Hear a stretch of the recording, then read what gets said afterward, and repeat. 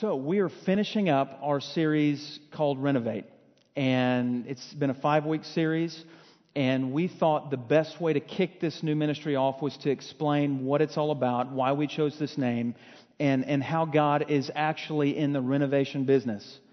He's renovating our own lives, He's renovating our churches and our cities, and tonight we're going to talk about how He's renovating the world through missions. And so I want to kick off tonight by looking at a short video clip.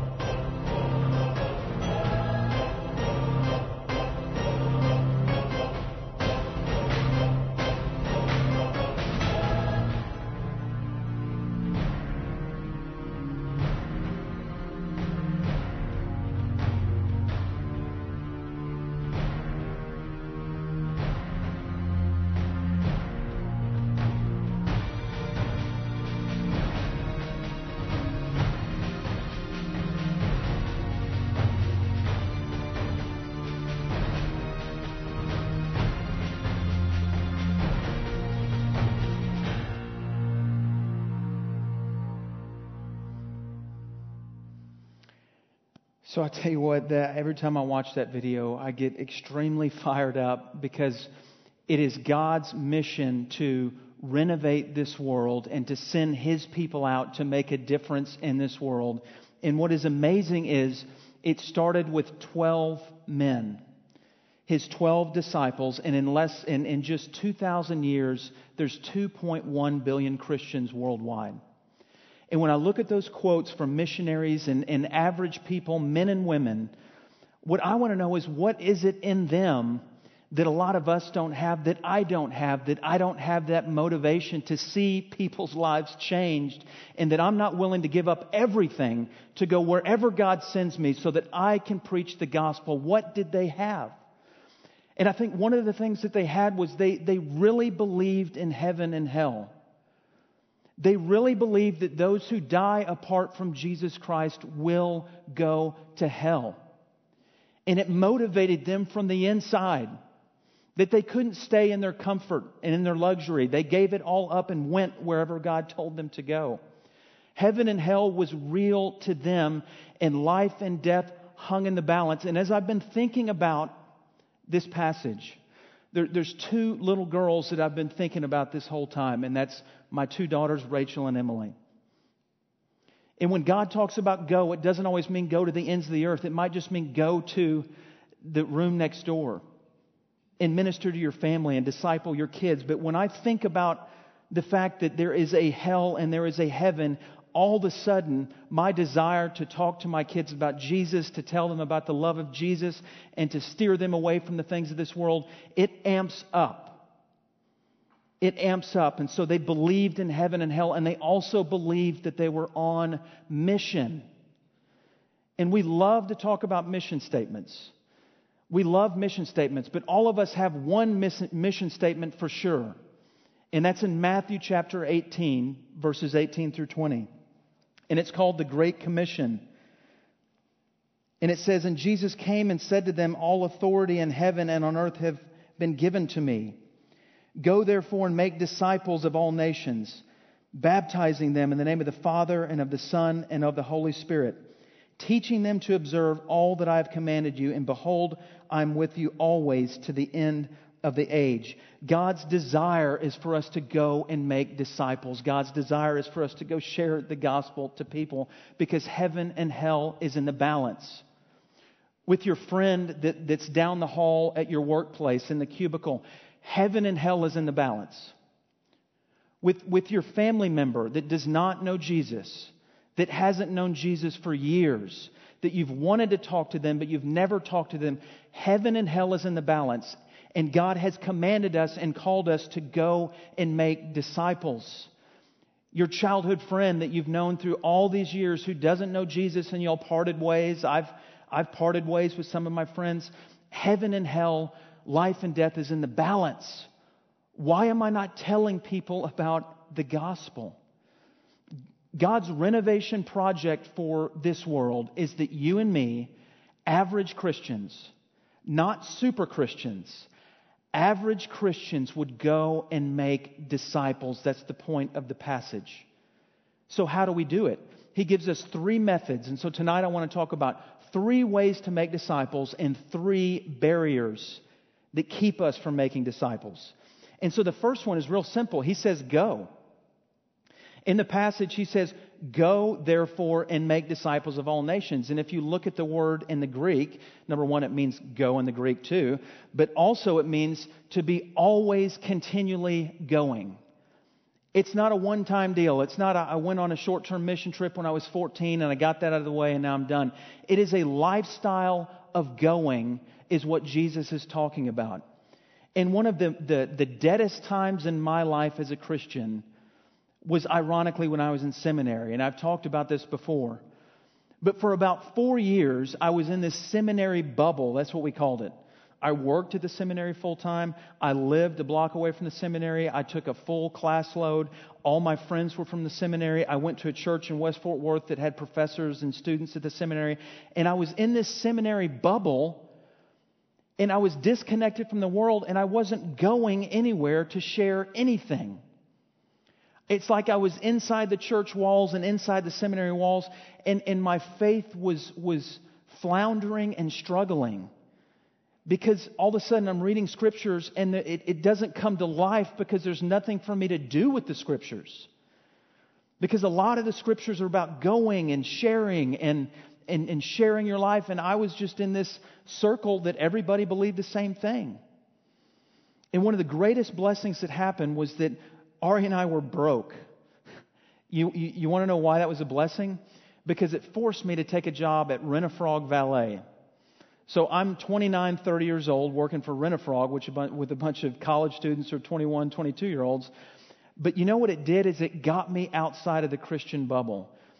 And I had so much fun working at Rent-A-Frog that it was really hard for me to give it up when I got this job. Like, I was tempted to go to Bill Egner and say, I'll take the full-time job. I know what it requires, but could I keep doing Rent-A-Frog on Friday nights and Saturday? But that would have been stupid, and I didn't do that. But I was tempted because it was so much fun, because every time I went out to an event that we were valeting, that we were serving, it was hard work. We'd spend 6-7 hours in an event, and we're running around, and we're parking cars, and it was tough work. But I got to have so many conversations about Jesus with people who didn't know Jesus. And what was cool is we were all wearing the same purple shirt. So it wasn't the preacher guy coming in talking about Jesus. We were all in the same boat. And so I had that opportunity, and it was such a joy to go and talk about Jesus. And God is calling us to go talk about Jesus. We have to go. We can't just stay inside the church walls. And now for some of you, you're thinking, well, I don't feel like I'm called to international missions, okay? So that must be for someone else. Great video, but all those people were missionaries. You know, I know who Amy Carmichael is, and that's not for me. I don't want to go to Africa. I don't want to go to China. So that must not be for me, but I couldn't disagree more. Some of you are called to go to global missions. I think some of you, God is calling to leave everything behind and go put yourself in a new culture and give your life away in the Middle East and risk your life. Some of you, God is calling to do that. But I think for the large majority of you, God, I see heads shaking. Not all of you, I'm getting there, not all of you, okay? You'll know it. But some of you, God's just calling you to go walk across the room, as Bill Hybels said. He's a pastor in Chicago, huge church. He wrote a book called Just Walk Across the Room. So I think what God's doing with some of you is He's saying, I want you to just go to the cubicle next to yours and talk to that guy or that girl who you know is not a believer and initiate a conversation and talk to them about what God has done in your life. I want you to go 20 feet, not 10,000 miles. And for some of you, He's saying, I just want you to go talk to your friend that you know is not where they need to be, that you know is not following Christ, which, by the way, disciple simply means to be a follower of Christ. That's what it means.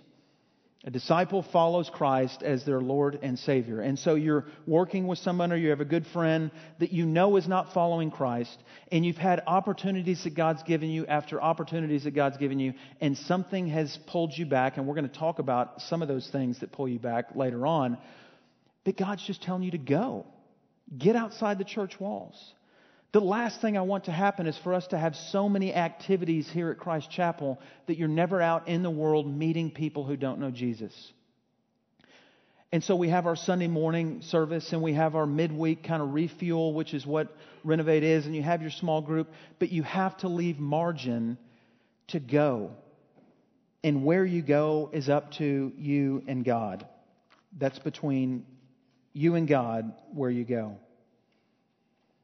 And so God has chosen us to go, but God has chosen us to go with a message. And so in verse 19, He says, actually in verse 18, He says, all authority in heaven and earth has been given to me. And then verse 19, go therefore, make disciples of all nations and do what? Baptizing them in the name of the Father and of the Son and of the Holy Spirit. Now, what I could do at this point is go into a whole lecture about the Trinity and how this verse is very important to our belief in the Trinity, the Father, the Son, and the Holy Spirit, three gods in one. But I'm not going to do that, although I'm very tempted to do that. What I want to talk about is this concept of baptism, because baptism is an outward expression of an inward reality. Okay? And so baptism implies that something changed on the inside. And so at Christ Chapel, what we believe is that you put your trust and faith in Jesus and then you get baptized. Because baptism is a representation of death and life that has happened on the inside of your heart. So in order for us to be baptizing people all over the world or wherever God takes us, they first have to hear the message of Jesus, right? They first have to repent and believe. And then baptism is an outward sign of that. And so I'm excited. One of our best leaders here, most faithful leaders here with Renovate, is getting baptized this weekend.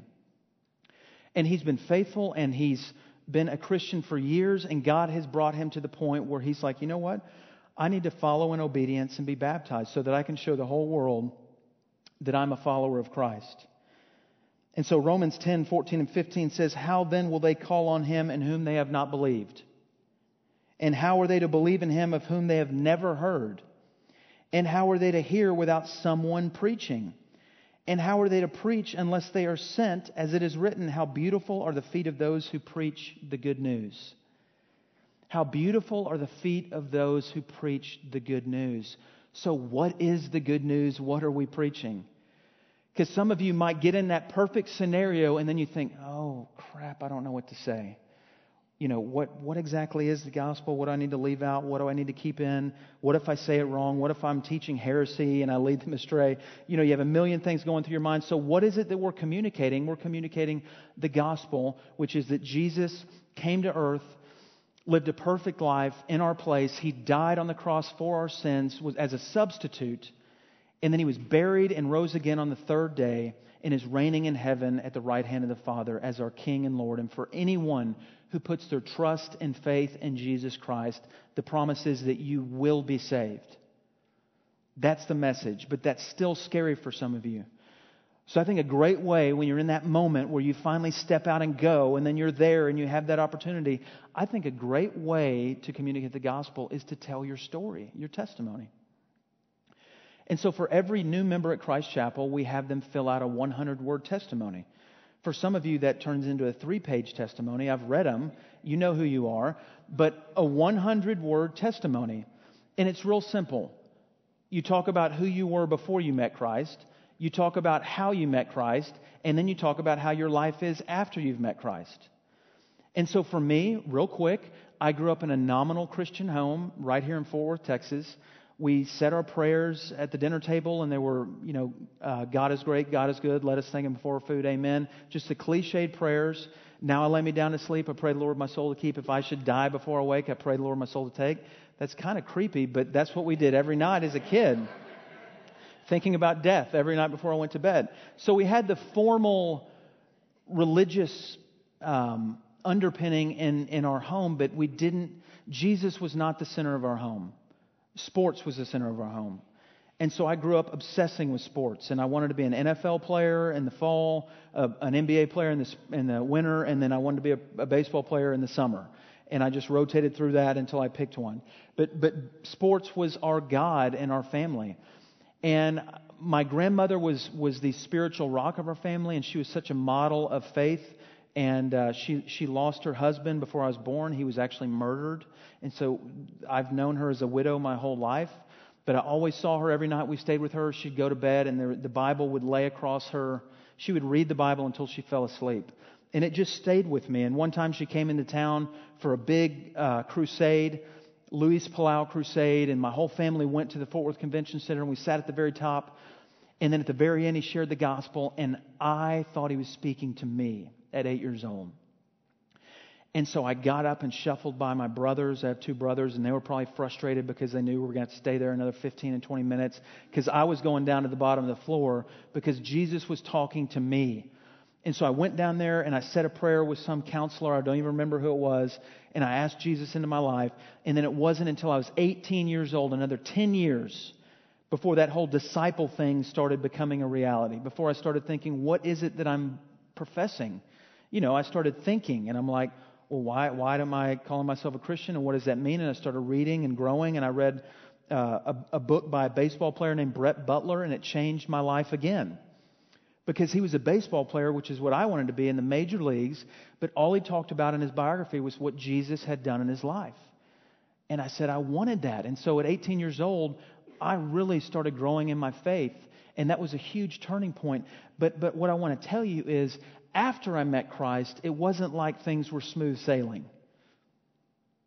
After I met Christ, it was even harder to walk the Christian life than it was before living a moral life, because I felt attacked. I felt spiritual warfare. I felt a struggle. And then all of a sudden I didn't like the sin I was doing and I wanted to stop. And it really, I went through some very difficult times in my college years and struggles. But all through that time, God was working in my life and there was a new direction. That's what happened after I met Christ. I didn't become perfect. There was a new direction in my life, and it was an upward direction with some downward peaks. And that was my story, and that's how I got here, and that's a longer story. But my wife, she grew up in Brazil in a Catholic church, and she was super religious, and it was a very spiritual family and a lot of superstition, and it was mixed in with some of the local tribal religion, and she had aunts that were spiritists. And so she's described to me times where she accidentally walked into a room where there was a seance going on and people were talking in different voices, and it was crazy. And so she grew up in this super spiritual environment that was very works-oriented, and she'd never heard the gospel. And so she came to America and to play volleyball, and I met her in Natchitoches, Louisiana. I was the FCA director. And through FCA, she heard the gospel. And we started talking about what the gospel is, that, hey, it's not about what you do, it's what Jesus has done for you, and believing in that. And all of a sudden, her eyes started to open, and she went to the college athlete retreat in Louisiana, and she gave her life to Christ right there at the age of maybe 22, 23. And that was the beginning of a change in her life, and it wasn't an easy change, and there was still baggage from her past, and just like there was baggage from my past. But who's the hero in both of those stories? It's Jesus. And what is clearly explained in that I didn't save myself, Jesus saved me by what He did on the cross. So everybody loves a story. So when you get in those moments where you don't know what to share, just speak your heart and share your story of what Jesus has done in your life. So we have to share. The blind man in John 9, he was blind, and then Jesus healed him, and he went in, and the religious leaders got mad at him, and they're like, "Who healed you?" He said, "I don't know." And they said, "Well, how?"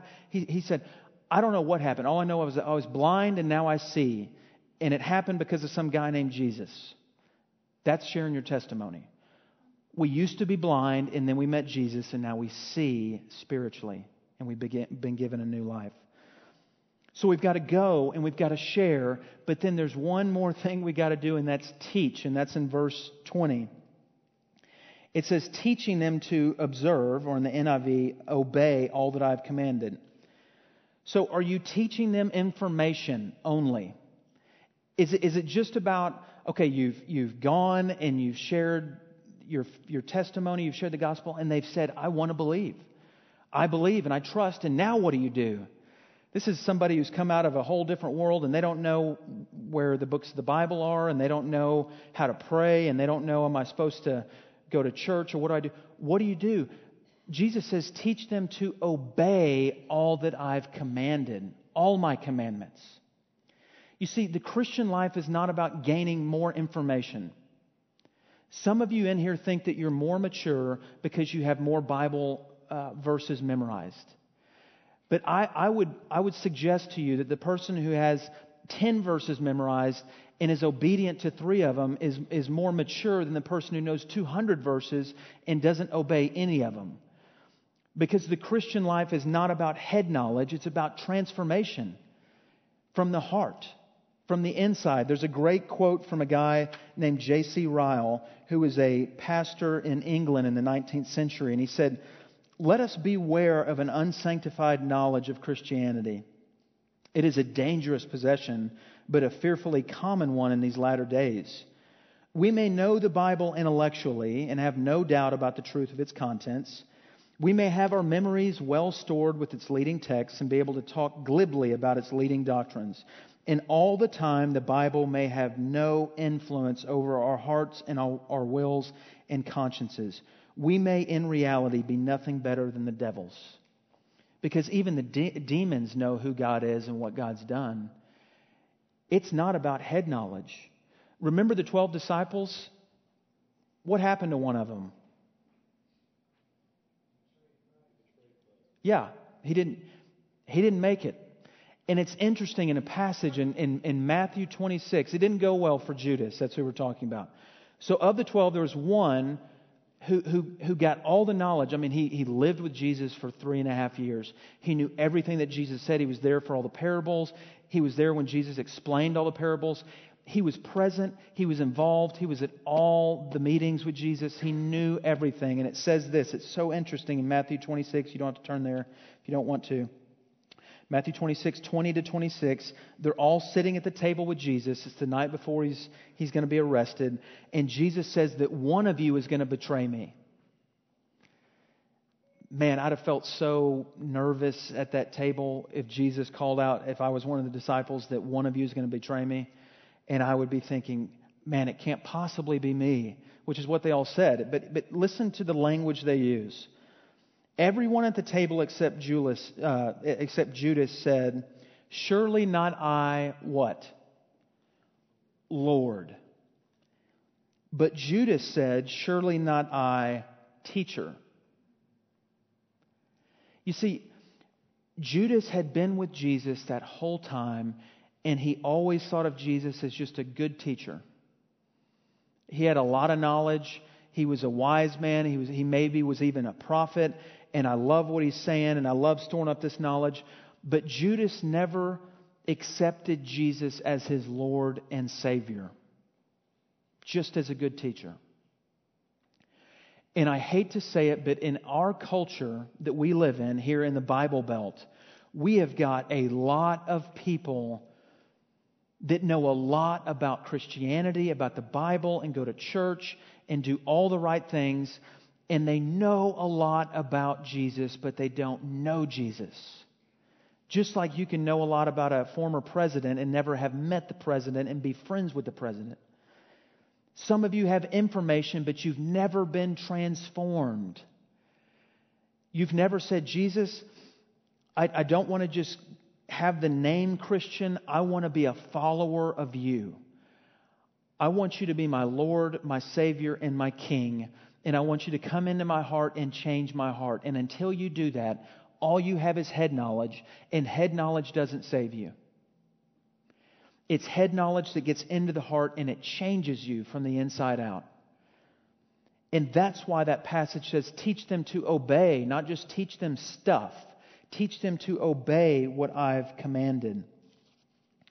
There was a baseball coach at the University of Florida back when I was in college that was well respected among Christian baseball players. I'm not going to say his name. Maybe some of you might know him.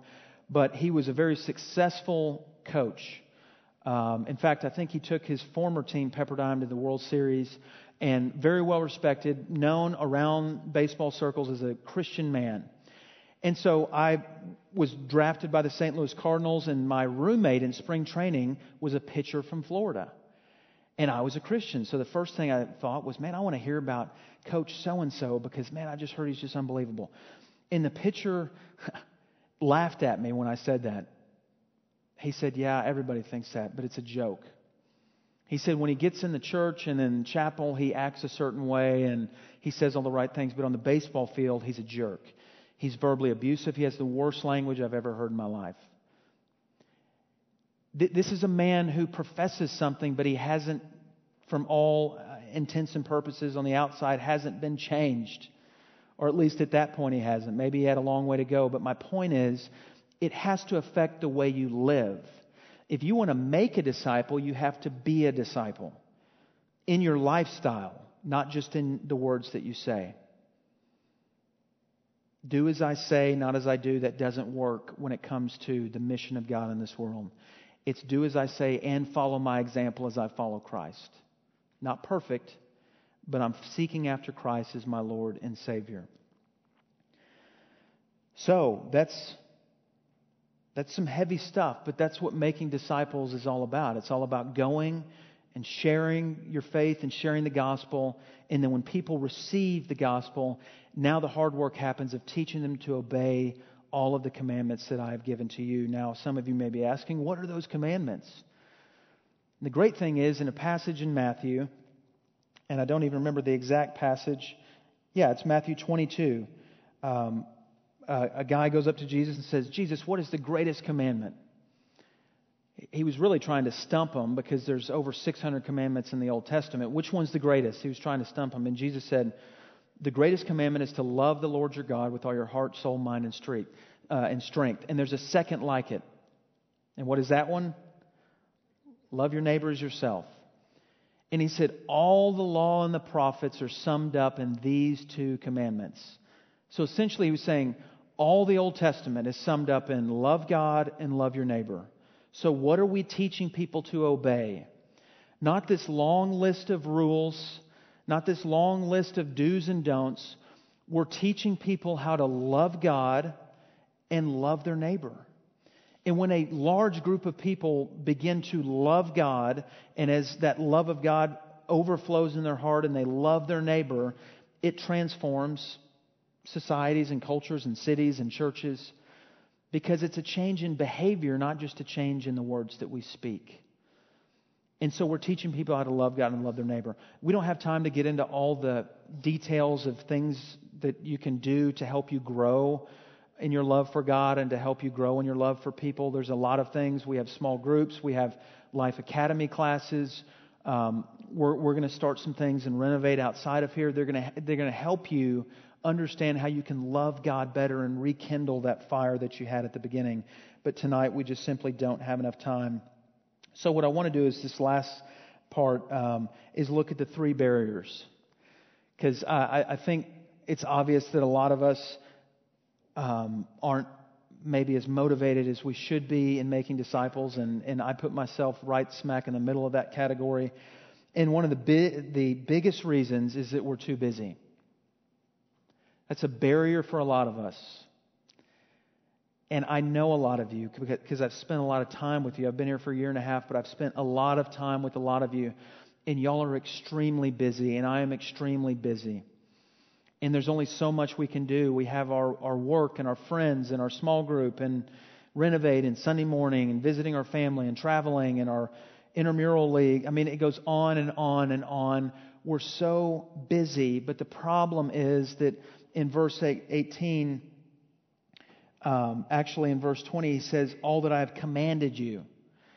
That this isn't a suggestion by Jesus. This is a command to go and make disciples. And in fact, if everyone in this room lets these barriers keep us from making disciples, then the mission of God stops, at least in our circles of influence. If all the Christians in the world let the barriers keep them from spreading the gospel, then the mission of God stops. And we got serious problems because people are dying and going to hell. And so I always talk about you make time for what you value.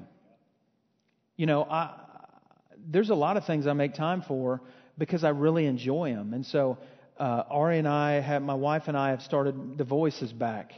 And we love watching The Voice. It's Monday and Tuesday nights. We love it. And so guess what? I was really busy before The Voice started, but somehow I found 2 hours to watch The Voice. The bottom line is because I want to. And so what we have to ask is not why are we too busy, but why don't we want to make disciples? Because we make time for what we value. So it's a command, and we need to make time for it. And then the second barrier is we live in a relativistic culture. And there's a little quote that y'all probably all heard.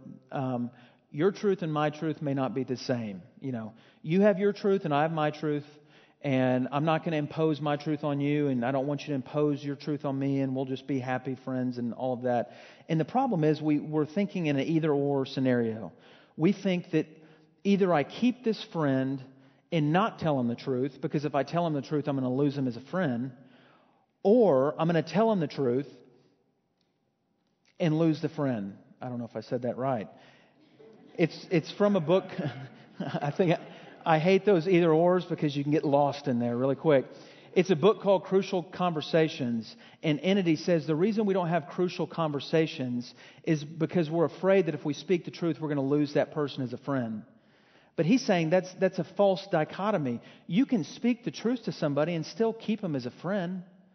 But somewhere along the line we bought into, if I want this person to still like me, then I'm not going to tell them what I think is true. And so another interesting part of this passage is verse 18. He says, Jesus said, all authority in heaven and earth have been given to me. All authority on heaven and earth have been given to Jesus. Guess what? He is reigning as king over all the earth, not just these little pockets of churches. And so we're ambassadors of Christ, and we have the authority to speak truth into people's lives. And you know what? If we really love them, we'll do it despite what might happen. And so this whole thing about relative truth is a dangerous barrier that keeps the gospel from being spread. The fact of the matter is, Jesus is the only way to the Father. No one comes to the Father except through me, the Bible says about Jesus. And so we have to, if we are professing followers of Christ, believe that and act on that and have those crucial conversations and not buy into the lie that if I speak truth, I'm going to lose him as a friend. Because if you do it with respect and love, I guarantee you they won't reject you as a friend. A lot of times it's how we do it.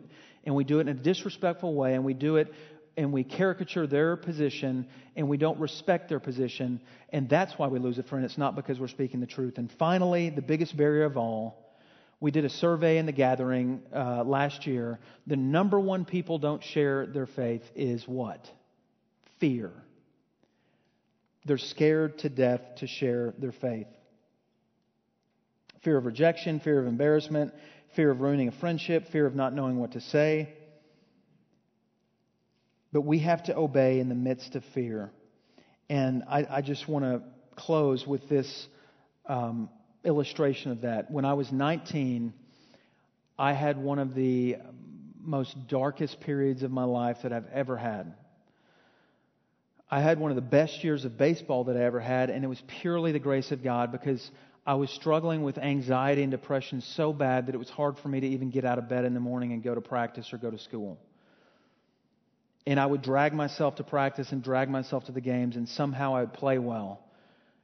But I'm telling you, every game I said, Lord, if you do not help me, I can't do this, because I want to go back to my room. I didn't know why it was happening. It scared me to death. I thought I was going crazy. It was the darkest time in my life, and I was so overwhelmed with fear because I didn't understand what was going on inside of me. This anxiety was paralyzing. And then my assistant coach came to me and said, hey, I've got a great nobody else knew. I didn't tell anybody, which was a prideful, bad mistake. But nobody knew. And so my assistant coach came to me and said, you know what? I know you're a believer. I think this would be an amazing opportunity for you. There's a ministry called Athletes in Action, and they're having an 8-week mission trip in Nicaragua and Mexico this summer. And they're going to play baseball in all these little villages and towns. And you get to play baseball, and you get to share the gospel. I think God wants you to go on this trip, something like that. And I was horrified. I was like, there is no way. I'd never been overseas. I'd never been on a mission trip. And the thought of it just scared me to death. Like, I had a hard time going a block away from my apartment to the baseball field. But I said, you know what? I'm going to pray about this. And I just said, you know what? Forget it. I'm just going to do it. I'm just going to fill out all the paperwork, raise the money. And God, I don't know why I'm doing this, but you must be in this. I'm going. And so that was early in the spring. So played the season, and then the day was approaching. I'm going to get my passport picture and all this, and I'm just like, I have no idea what I'm doing. This is crazy. And so I went on this trip, and it was one of the scariest things I've ever done, because I didn't know what to expect. I didn't know what God was going to do. I didn't know how I was going to respond to being that far out of my comfort zone when I was struggling with something really serious that I hadn't really dealt with. But I stepped out in faith, and I went. And I remember the first time I'd ever shared my testimony was on that trip after a baseball game. We played this local all-star team with like 50-year-old men and 12-year-old boys in baseball uniforms. And there was like animals running across the field during the game. It was crazy. And people were like on the field during the game, and it was really hot. I was really getting claustrophobic. It was so, people were just all over me. And it was my turn that day to share my testimony. And so I shared my testimony, and there was probably 400 people there. And it was one of the most amazing things I've done. And they gave me a gift. It was just this picture. I wish I couldn't find it. I wanted to bring it, but out of string, they made this boat. I mean, it really didn't mean any. I don't know what they were communicating with the picture, but it was just a boat. But the fact that they pulled me aside and gave it to me and just were hugging me, and they were speaking in Spanish. I didn't know what they were saying, but they seemed happy. And they gave me something, so it must have gone somewhat well. And it was life-changing. And I've had that picture up on my wall for years and years until we moved into this new apartment, and I couldn't find it. But it was such an amazing experience. And there were so many barriers that the enemy was trying to keep me from stepping out and going. And I just said, you know what? I'm not going to let fear keep me from being obedient to what God's calling me to do. And He changed my life. And there was a girl in our ministry that went to Belize this year who is one of the most quietest girls I've ever met. In fact, I've never heard her say a word. And she was wrestling with whether I should go or not. And she went on this trip, and she ended up being she was like the MVP of the trip. She was sharing her testimony, and it like connected with all the kids. They were crying. And then I asked her to come back and share her testimony with our staff of 70 or 80 people. And she got up in front of people and shared it and did an amazing job. And she was so afraid to go, but she went. And she came back a different person. And I think God's calling all of us in here who profess to be followers of Christ to not let these barriers, which are real, keep us from doing what God has called us to do, and that's to make disciples. You want to know how God's renovating the world? He's doing it through ordinary people like you and me. So let's go, let's share, let's teach people to obey. And when I mean obey, I mean love God and love your neighbor and see what God does. Let's pray together.